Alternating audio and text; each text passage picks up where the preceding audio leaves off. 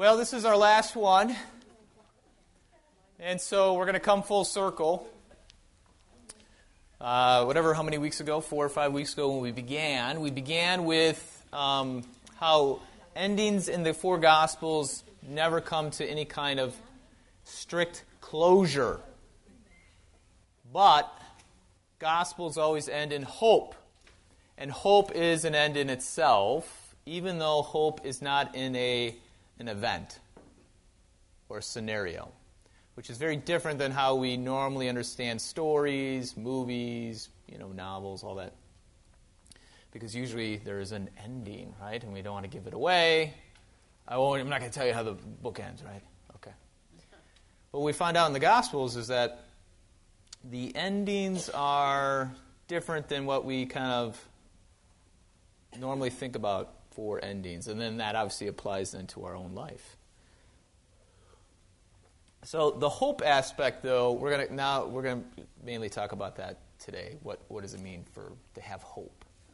And ironically, I didn't plan it this way, but our prayers this morning we mentioned hope, I think, almost every single time, which I thought, wow, that's kind of interesting.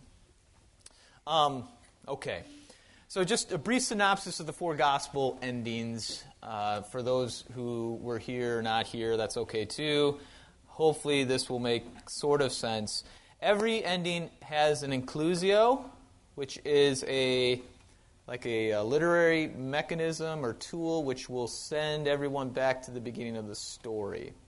So at the end of every resurrection account, there's an echo of the beginning, which is on purpose, where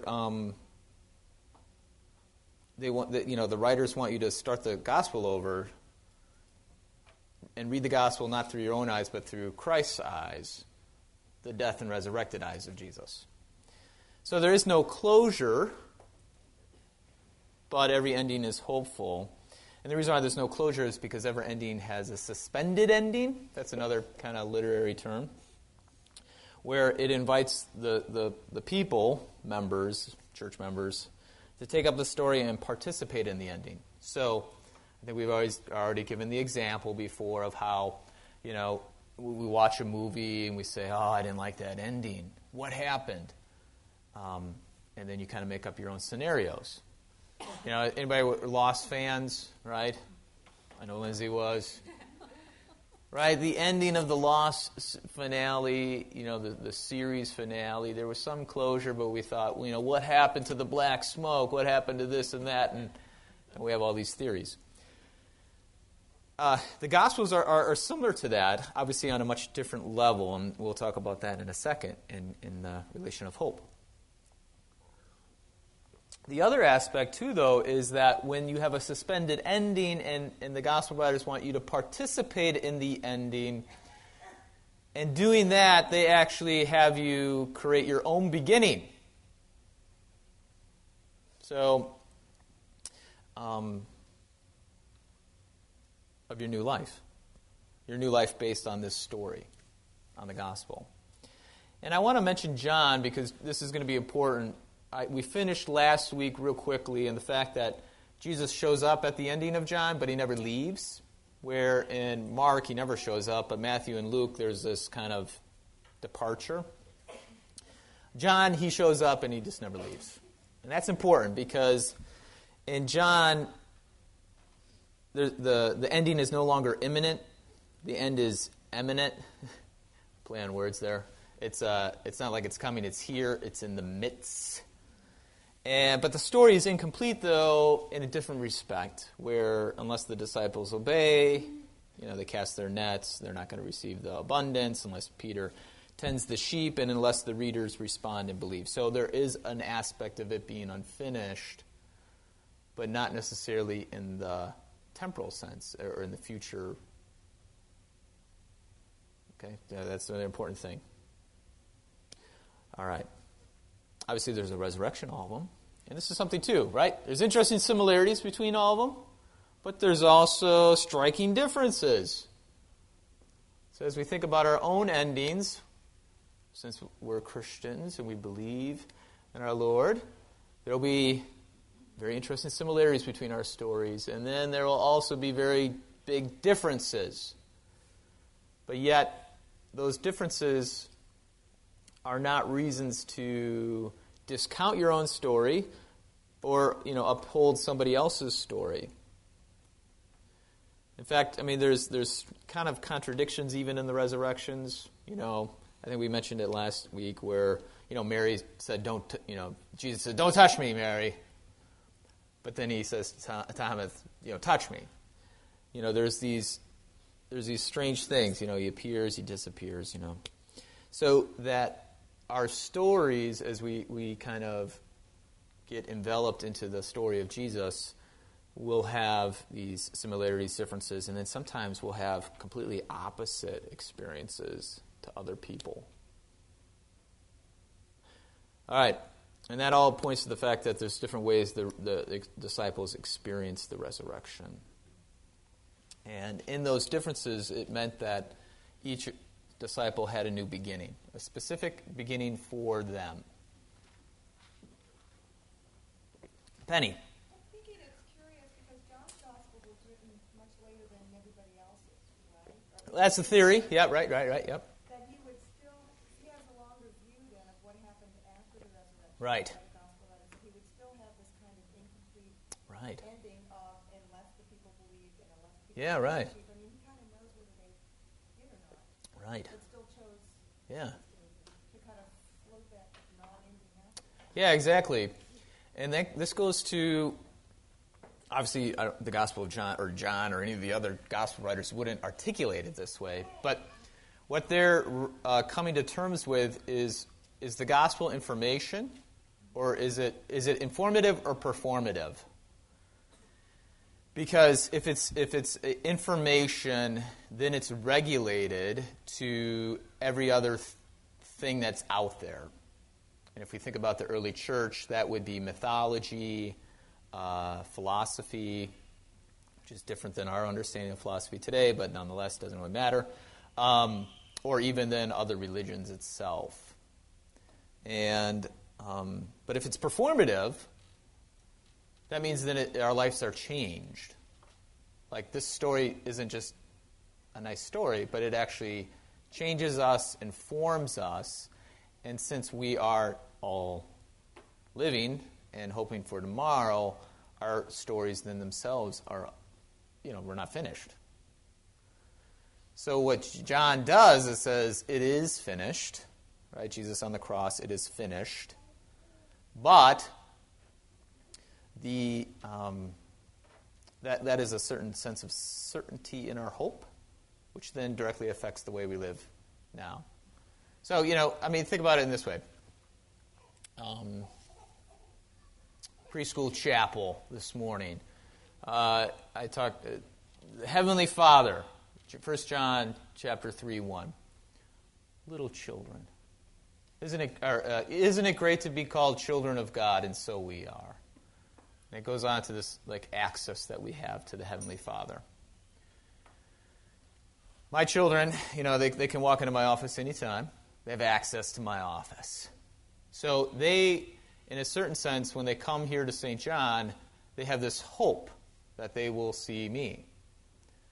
And they have a great confidence in that because it is finished. I've already told them that. I've already said that this is what happens.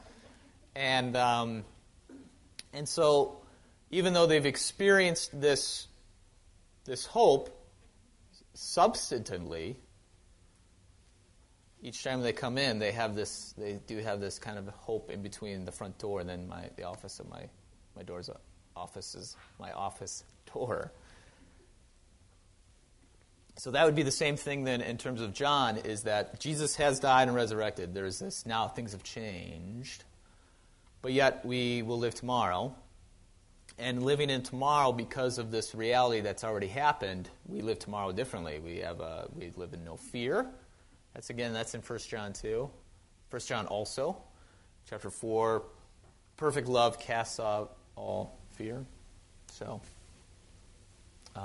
that's what John's doing in that respect. He's taking this story and, I don't want to say applying it, but, he is, but yeah. Anyways.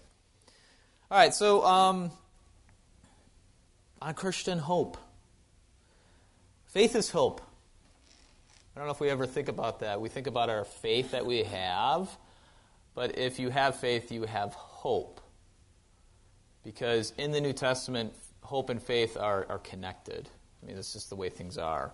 And I have a litany of verses right there, but I'll turn to Hebrews. We're going to spend a little time in Hebrews today because of one verse, and that's Hebrews chapter 11. But Hebrews 10, 22 and 23. If you have the Rad Pew Edition Bible, it's page 1007.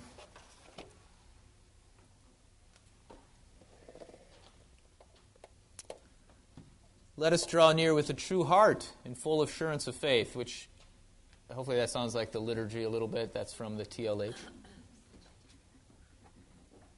So let us draw near with a true heart and full assurance of faith, with hearts sprinkled clean from an evil conscience and our bodies washed with pure water. Let us hold fast the confession of our hope without wavering, for he who promised is faithful. So hope and faith are connected there. If you read the rest of the verses, they'll all exemplify how faith and hope are so organically connected that you can't have hope. You can't have faith without hope. And the Ephesians 2:12 is the opposite. So it shows how if you have no faith, you have no hope. So the thing is that we talk about faith, right? Hey, faith in God and how that changes our life, access to the Heavenly Father, eternal life. But yet, on the same respect, hope is the same way. And so, does hope change things? And I think it does. I mean, you enter into a situation that's hard in your life, whether it be over death, loss of job, some kind of sickness. The way you are able to kind of live through the day, get up out of the bed, is because of hope. So the Christian faith, we have to ask ourselves, is the Christian faith for us today a life-changing, life-sustaining hope? Or is it just information, which in the meantime we have set aside and which now seems to us to have been superseded by more recent information? That's the thing. So how does that play out? Let's say someone dies. Someone who shouldn't have died. You have this new information, and what often happens, right? You've lost hope in God or faith in God. Or you've prayed so hard to God that, you get a job and you don't get one. So now this new information has superseded this old information. That's completely wrong. That's not how we see the Christian faith, and that's not how we see the Bible. Because the Bible is performative. It's creative. There's a variety of ways you can say this, because when God speaks, it happens. And that happens obviously in the liturgy when you bring a baby. I baptize you in the name of the Father, Son, and Holy Spirit. They came in as a sinner. They leave as a saint. It happens in marriage where God says, I pronounce you husband and wife. You entered as a single person. You leave as a married person. It happens in confession, absolution, where you're a sinner. Christ says, I forgive you. Then you're forgiven. And then, obviously it happens in the Eucharist. It happens in all the sacramental realities of the church. So, but that performative word doesn't just stay within the liturgy. It affects the rest of our lives. And that's the overabundance of what hope does. We don't only have hope in the church service, but we have hope waking up in the morning. Mary.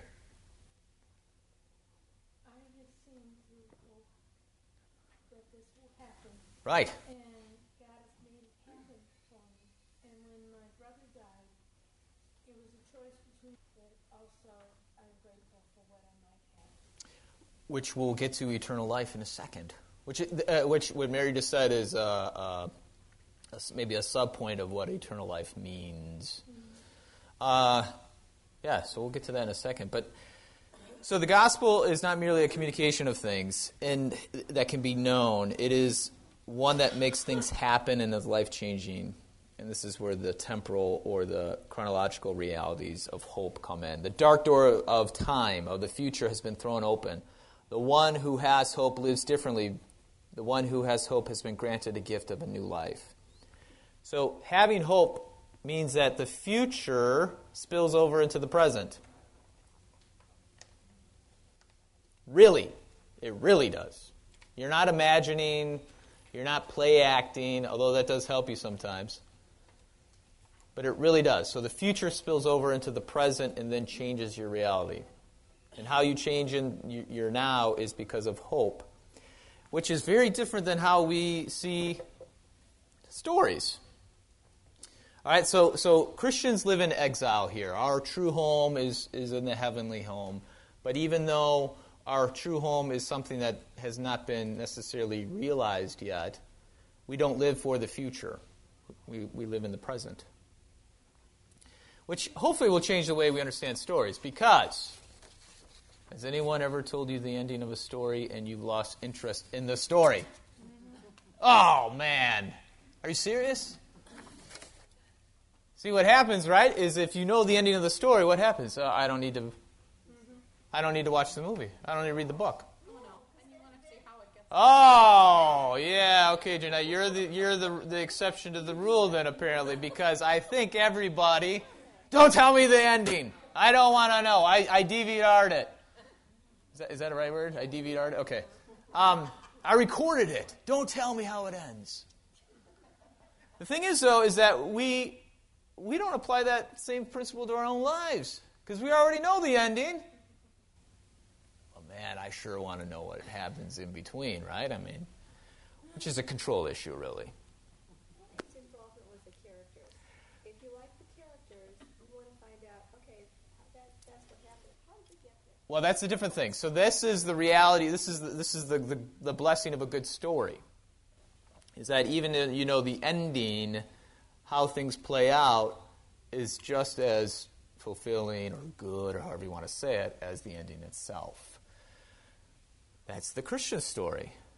I mean, we didn't really talk about this in the Gospel of Mark, but the Gospel of Mark, kind of percentage-wise, is dominated by the crucifixion. There's only 16 chapters, but there is almost a fourth of the story is about Jesus' last week of his life.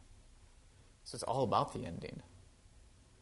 And so that's the thing, is that as we read the Gospels and the endings themselves, those endings determine how we see the day-to-day. But we don't read the Gospels and say, I've read chapters 13, 14, 15, 16 of the Gospel of Mark. That story about the parable of the sower in Mark chapter 4, yeah, I'm not interested. No, I mean, we don't do that. Okay? I mean, that's just silly.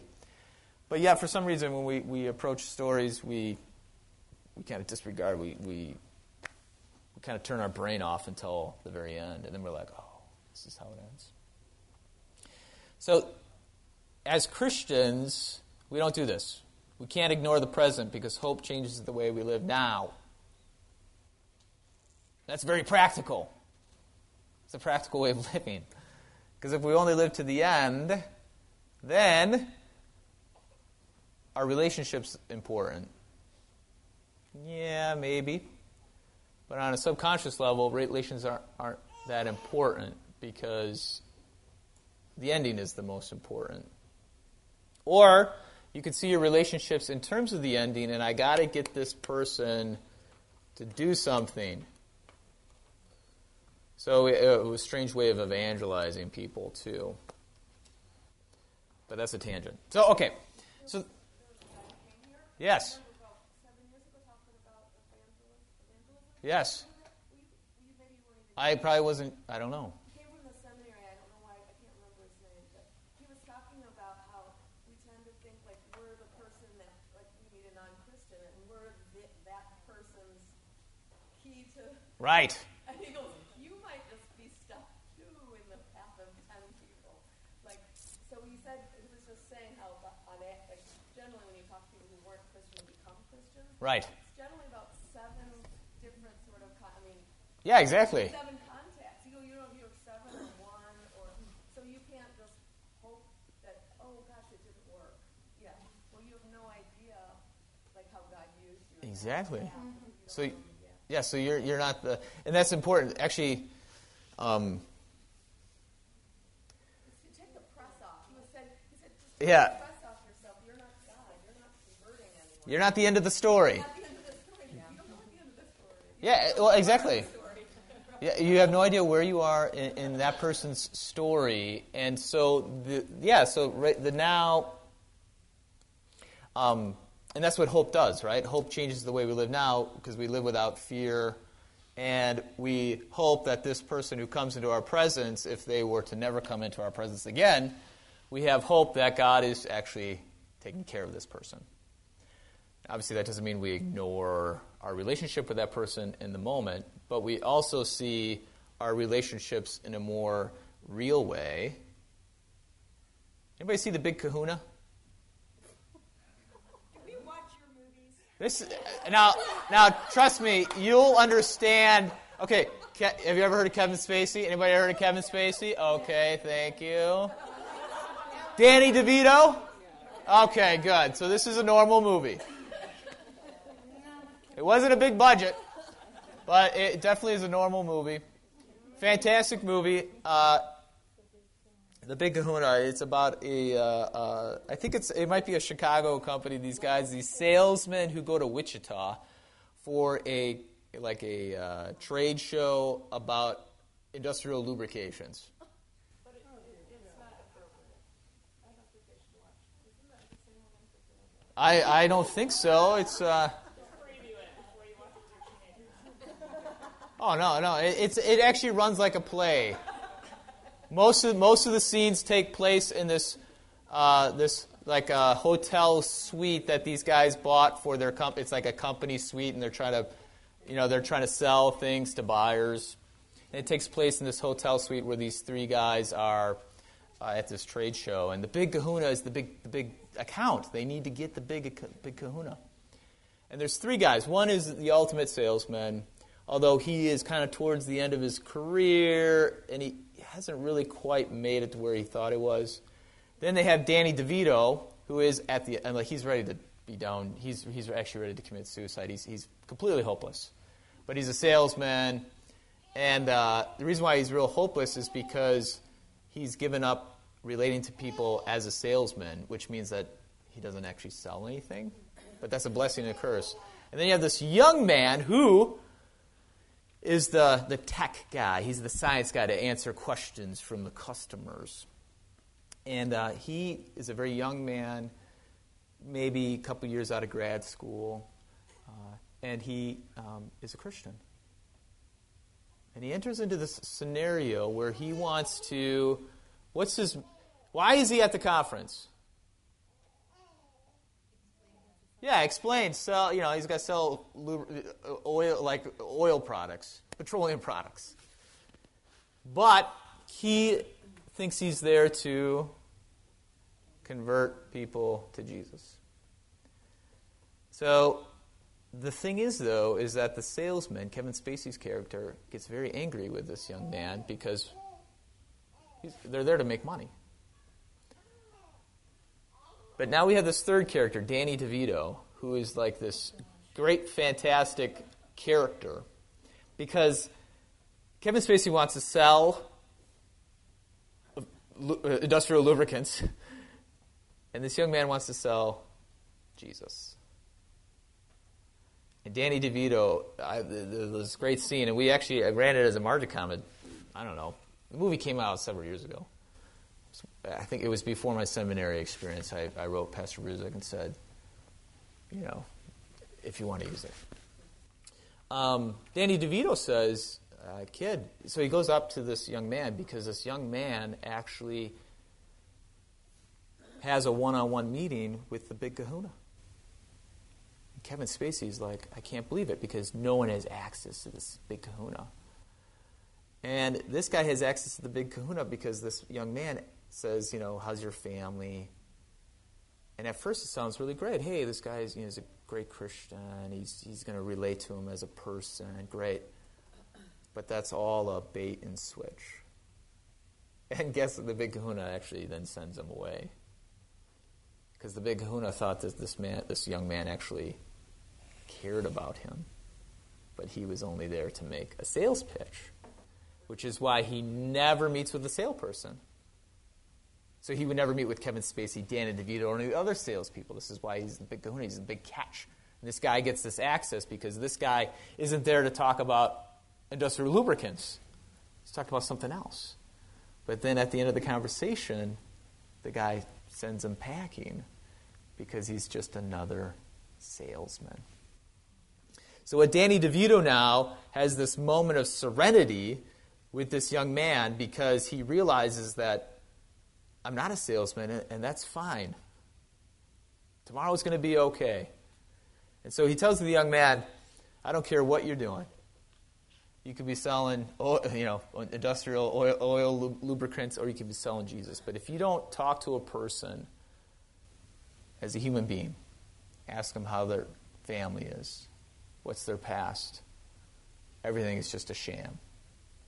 And Danny DeVito's realized that he doesn't need to commit suicide because he's come to a conclusion that he's just a human being now. And he's actually hopeful. He actually has now realized that he doesn't have to sell oil lubricants to have worth and meaning. He can just be who God created him to be. And so it's a great, the big kahuna in that whole scenario, obviously it's a great character study and all that, but that moment at the end is a great picture of how our relationships with people are defined by hope. Which we're quite a ways away from the teaching outline, but that's okay. It actually sort of is in there towards the end in Hebrews chapter 10, verse 34, where the writers of Hebrews it has this great play on words in the Greek with the hypo or the hippo, but before we get to that though, this is important because in the New Testament and in the early church, hope is fundamentally different, and we mentioned this before our prayers in the chapel. Jesus offers a different hope than what was happening in the early church. There was kind of three characters. Spartacus, which we all know, right, because of Kirk Douglas. Then Barabbas from the Gospels. And then there's another character, Bar Kokhba, or Simon Bar Kokhba, who came after Jesus. But these were all like messiahs in a sense. Spartacus, right, what did he want to do? Free the slaves, but what did he actually want? Well, you got to think, I don't know if you guys actually know the real story, but Kirk Douglas wanted to free the slaves, which that story is told not by the historical narrative, but by a Moses narrative. But that's a whole different issue. I mentioned this movie. I want to make sure that people have actually seen. I shouldn't presume, right? Have everyone heard of that movie, Spartacus? Yes, I've heard of it. Oh no, you don't know if you've seen it. Okay, great. That's okay. You haven't seen Big Kahuna, you haven't seen any of the other movies I mentioned, so whatever. So Spartacus, though, is offering, again, another kind of political, a political reality. Barabbas, you guys know what did he want to do? Right, he wanted to kick out the Romans too. He wanted to establish a political state, set up the kingdom once again, and then Bar Kokhba, the same thing. But Bar Kokhba actually did. He actually kicked out the Romans for, a short amount of time. And then they came in and destroyed everybody. It was pretty nasty. Karen.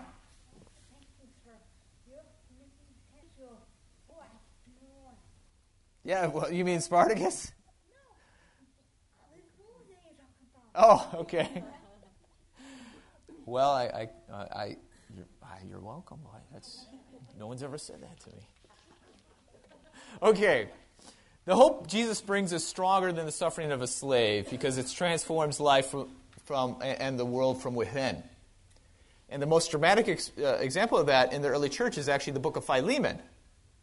For those who may not know the book of Philemon, there was a slave, Onesimus, who escaped from Philemon and actually became an associate and a friend of Paul.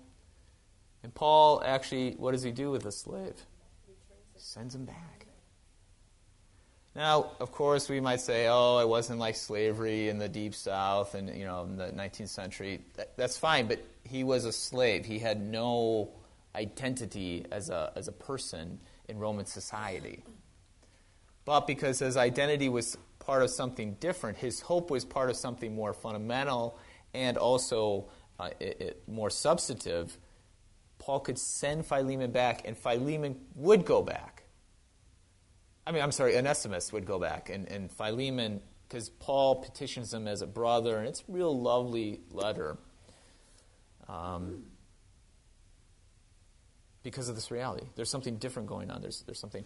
Now, the thing is, though, is that we often associate hope with, hey, everyone, it's easy for those who might be struggling in life, whether because of their socioeconomic life or maybe their own emotional life, where, like, the Christian church offers these wonderful things: hope, mercy, forgiveness, compassion. But what's interesting, in the early church, it wasn't just the lower strata, but it was also the ruling class, the upper class, those who had everything, that was also coming into the church. And that's because there wasn't any hope in the Roman religious life in its various forms, which the mythology, the kind of the philosophy, the divine, because they regulated the divine to the unreality. And anyways, so we have to think about the modern equivalence to our own life now. And I would say that our modern equivalence is politics, probably, and science. Those are the religions of our modern elite. Is politics and science, or the idea of progress. So we as Christians, we got to think about that. That's a whole other Bible study in itself. But this is something where Christians are offering a hope that's even more fundamental than politics or science, that can saturate even those things. Because as we find out, hope isn't in the laws of nature, right? It's not an event, but it's in a person. And that's what we get in the catacombs of the early church. There's two very popular images in the catacombs: Jesus as a philosopher and Jesus as the shepherd. The philosopher is not like we see today, like they stay in college and they think deep thoughts. The philosopher of the early church the early ancient Rome society was one who kind of taught the art of living and dying, like how to live life to its fullest. Yeah, right. That's a life coach. There you go. It could, Oprah might be the modern equivalent. I don't know. I didn't think too hard about that, so I'm willing to take recommendations. Actually, the image of Jesus in the icon as a philosopher oftentimes is one, he has his hand up like this, which is somewhat like the blessing. But this is also the two fingers up. Oftentimes this is how philosophers spoke. So the one who had his hand like this meant, listen to me, I'm the one who's talking now. Sometimes we go like this, right? Okay. So, anyways, that's the. And you would have maybe a book or the Bible held up and. Yeah, right. Okay, anyways, there could be a variety of jokes about that. Anyway. They didn't have books. No, in the icon, though, they'd have the codex. They would have the Word of God. This is Jesus in the icon. Right.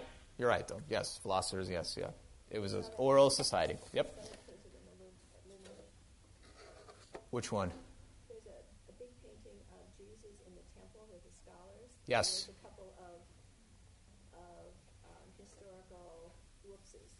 One of the scholars, I believe, is wearing glasses. Right, an anachronism, yeah. One of the scholars is holding a book. Right. Like a book. Didn't have books. Yep. But, well, we see that a lot of times in art. Not that we have to get on that tangent, but I feel like we should. is that the story of Jesus is timeless, so you can have, the whole, like, you'll have Jesus like an ancient Roman crucifixion scene, and then you'll have Renaissance, a Mary dressed in Renaissance clothing, and John, and, Dutch, yeah. You don't see too many, like, modern equivalents, so that'd be interesting. Crucifixion with, I don't know, a soccer mom underneath it or something like that. Yeah, wearing, well, okay. Then the shepherd. So you have this understanding of Jesus as the philosopher, the one who teaches living and dying, the hopeful life, hopeful living, and then the shepherd would be kind of the second point of that is the shepherd is primarily the one who leads the one through death.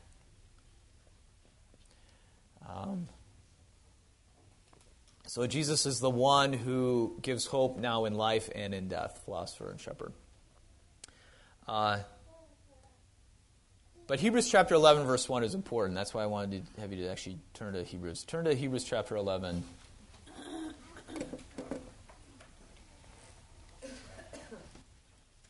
Because now we're going to get into the reality of the resurrection in the Gospels. Because you have Jesus who says, touch me. So you have an objective reality happening in the resurrection. And you need to have an objective reality happening now in your own faith. It's not simply subjective. So this is the beauty of the whole thing, is that you have this objective reality that works then in also in a subjective way. Okay. I wrote in there, faith is the hypostasis or stasis of things hoped for, the proof of things not seen. That's not how it's translated in my Bible. Now, faith is the assurance of things hoped for, the conviction of things not seen. No, but I would be surprised if anybody knows what the word hypostasis means. That's a word that's very difficult to translate into English. But it's an objective thing. It's the substance. I think I forgot to look up the King James Version. Anyone have the King James Version? I think they might say the stuff, the substance. Faith is the substance of things hoped for, the proof of things not seen. So proof, right? So when you go to trial, right, you can't just say, this guy's guilty. Everyone says he's guilty. Does that make him guilty? No, right? You have to have what? You have to have proof. You got to be able to show it. Is substance? Okay.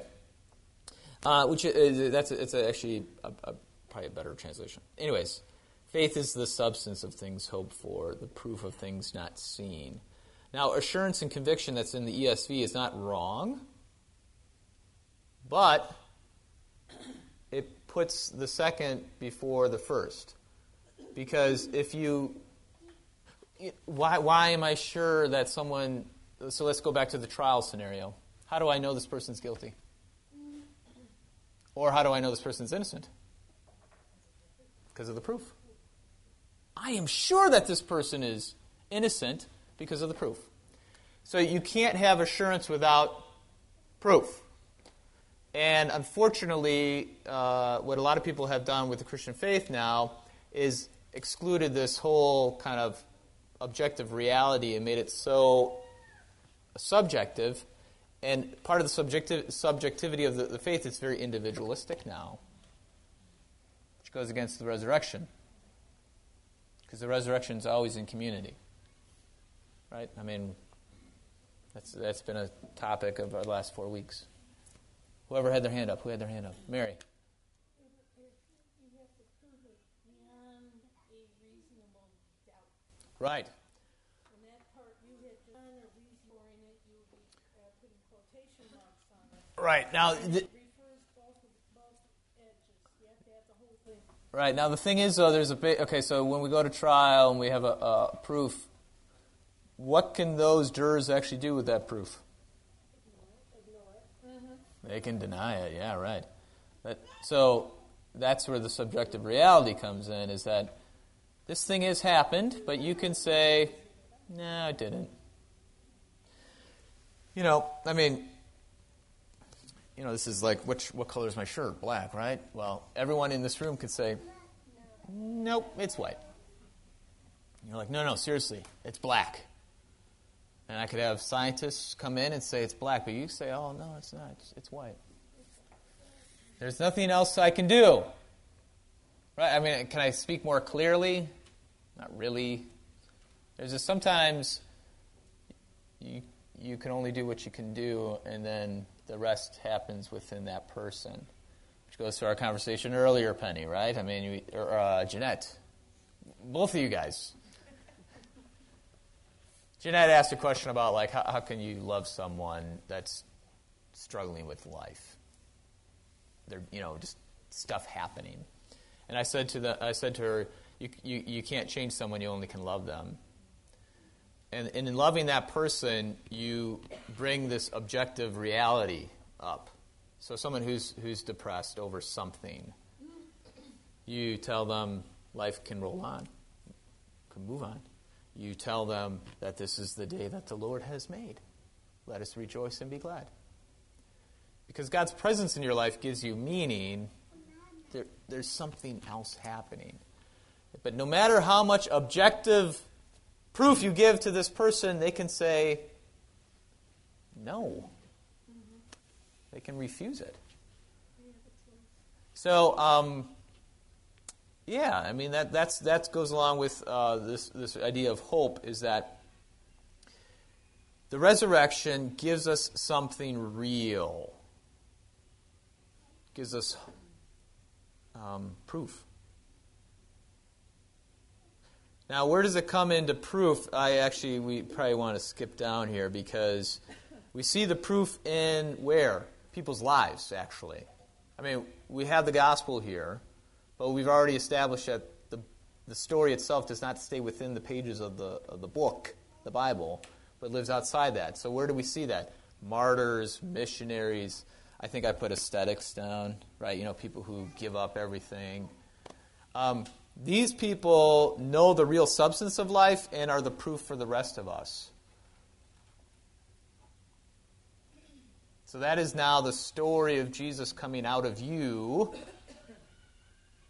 Because in 1 John, I think Pastor Rizek mentioned this last Sunday, right? John is writing this epistle saying that which we bear witness to. And he uses the we. It's just not me, Apostle John, but it's us. So there's people there that probably have not seen Jesus like the 12 apostles and those in the resurrection, but that doesn't negate the actual witness of the resurrection itself. And that actually gets played out in Hebrews chapter 10, verse 34, where the word for property. So what's interesting is people in the congregation of Hebrews have had everything taken away. That means they've lost their job. They've lost everything of this life, the substance of this life. But yet they actually still now have hope, because the substance of their life is not the stuff that they have, but it's Jesus himself. It's the faith, it's the hope, it's the presence of Christ. And it's a real fun little kind of 2 chapters here. Because then in 36 and 39, you have this, again, hypo. It's this hypo, where you have patience.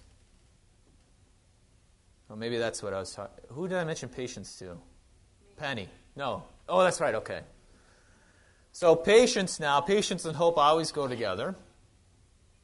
And again, I'll talk about loving people, I guess, again. So I mentioned the guy who jumps in the hole last week, I think, or 2 weeks ago, or whatever it was. Guy jumps in the hole, or falls into the hole. Oh, no, I can't get out. And then his friend comes and jumps in the hole to lead him out. Well, the guy that can jump in the hole, right, his first response was, "What are you doing here? Now we're both in the hole." And he's like, "Hey, you know what? I know the way out." Well, that's a perfect scenario. But for people that you know who are down in the dumps in their life, they don't want to get out. So what's going to last? Who's going to win that battle? Patience. Patience and hope. Because you who have faith and have hope also have patience. And so your patience then is lived out in the relationship that you do have with this one person, or the guy who jumped in the hole or fell in the hole. And that's very important because this is what the resurrection actually does now, because I think I wrote this down. Yeah, Jesus communicated the substance of things to come. Think now in terms of the four gospel endings, where the three have this kind of future tense, hey, Mark, go to Galilee, then you'll see Jesus. Matthew, you're going to go out and, I will be with you. Luke, obviously there's the ascension, but now you have John, where he never leaves. So you have, it's looking forward in Christ's presence, synoptic gospels, Matthew, Mark, Luke, with Christ who is present, Gospel of John, to the perfecting of his body. So that's all the story that's unfinished. To his definitive coming, which is now the thing that we're actually looking for. The end of the ages, I guess, is how we often talk about it. And the exact opposite in 39 is those who shrink back. Because patience will stay with, will expose, the light, but the shrinking back will, you lose patience and you will hide, you will run. So, those who are depressed, down in the dumps, giving up, whatever, they're shrinking back. But what's the great thing? Is that those who have patience is stronger than those who shrink back. Because you can go farther into the hole, but the great thing about Jesus is what? He's always at the bottom. And those who have faith and hope are down there too. So, and that's the whole point of the resurrection, and that would be in the creed. The Apostles' Creed, right? You ever thought about that? He descended into hell. Okay, well, why do we always mention that? It's just kind of a bummer, man. Why should we mention that he goes into hell?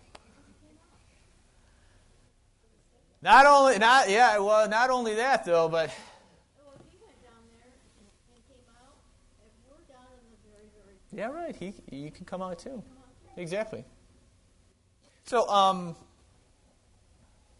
yeah, there you go. All right. So now we go to the eternal life business, because now, right, we're patience of the end. What is the end? Eternal life, right? Of course. We all are Christians in some form of fashion because of this notion of eternal life. But the question would be, do you really want eternal life? We've all had a pretty good life here, I think. So maybe we've kind of experienced. But the question would be, what if you haven't really lived yet?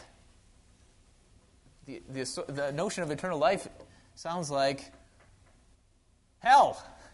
That sounds. So you think about a person who's just real simple, an orphan who's starved most of their life, who's been abused, and who has, wondered if they're going to live through the day, and that's been kind of a constant in their life.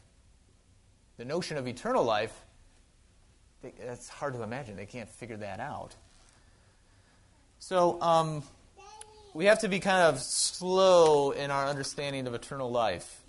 If we look more closely at the notion of eternal life, we have to admit that we really don't know what it is. I'll let you think about that for a little bit. Because I think we've all had this in our life where we know we want something, but we don't know what it is. Yeah, it could be at the restaurant, right? You could say, I know I want some food, obviously, but I just can't figure out which one I want. That would be the most silly. Well, there could probably be a sillier example, but there's other aspects of life where we just know that this isn't the right thing, but we don't know exactly what's going on. But in not knowing, we know that this reality must exist. And because we know this reality exists, that's the hope to which we have. Because a very common question I get is, Pastor, what is heaven like? I don't know.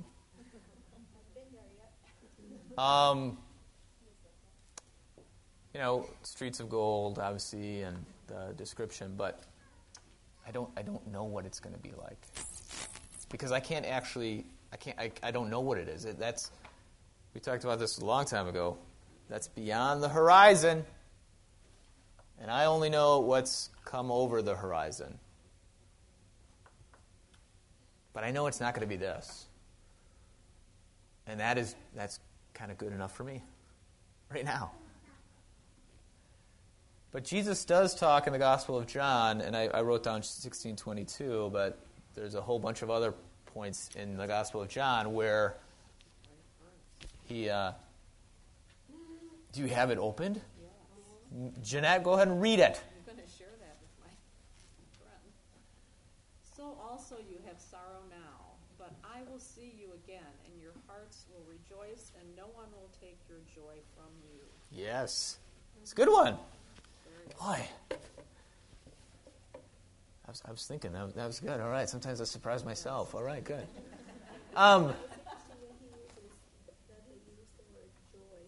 Right. C.S. Lewis did a nice comparison between happiness and joy. Right. Happiness is what we do for ourselves. We make ourselves happy. Yep. But the joy comes from outside. Joy's an ocean. Well, yeah, you guys can look that up. Karen.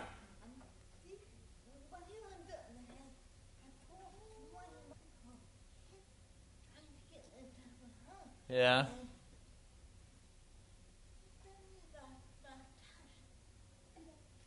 So what happened? Just forget about it.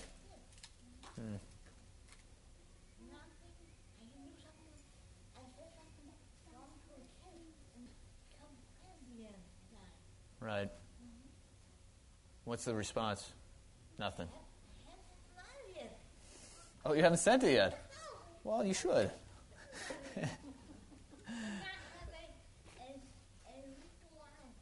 Right.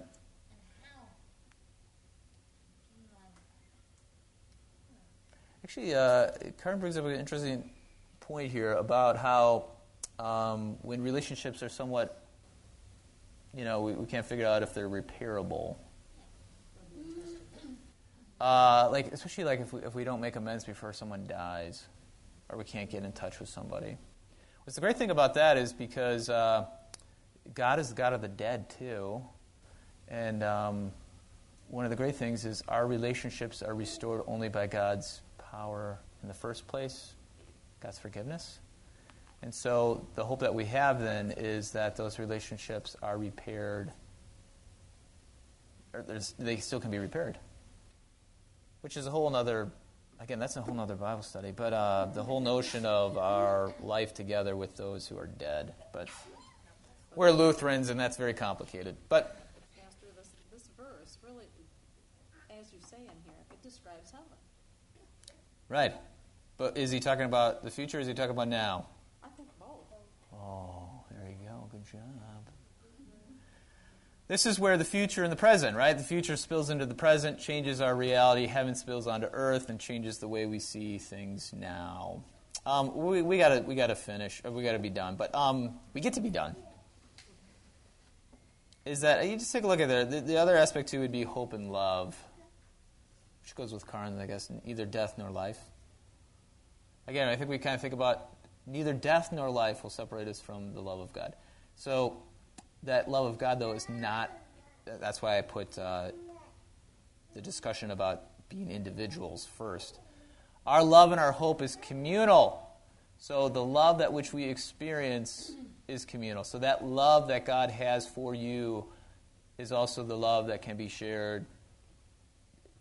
Your love for others, death can't separate that. And that's a whole other... Flush that out. That's fantastic. But there's a long quote here. That's actually from the Pope. He's got a really nice thing, so that's really fun to read. But okay. All right. Well, we didn't get to learn the settings for learning and practicing hope. There's 3 of them: prayer, action/suffering, and judgment. But we didn't have enough time to get there. You think about that. You think about that all summer. All right, guys. Well, we will rendezvous in September sometime. I've had a pleasure teaching you.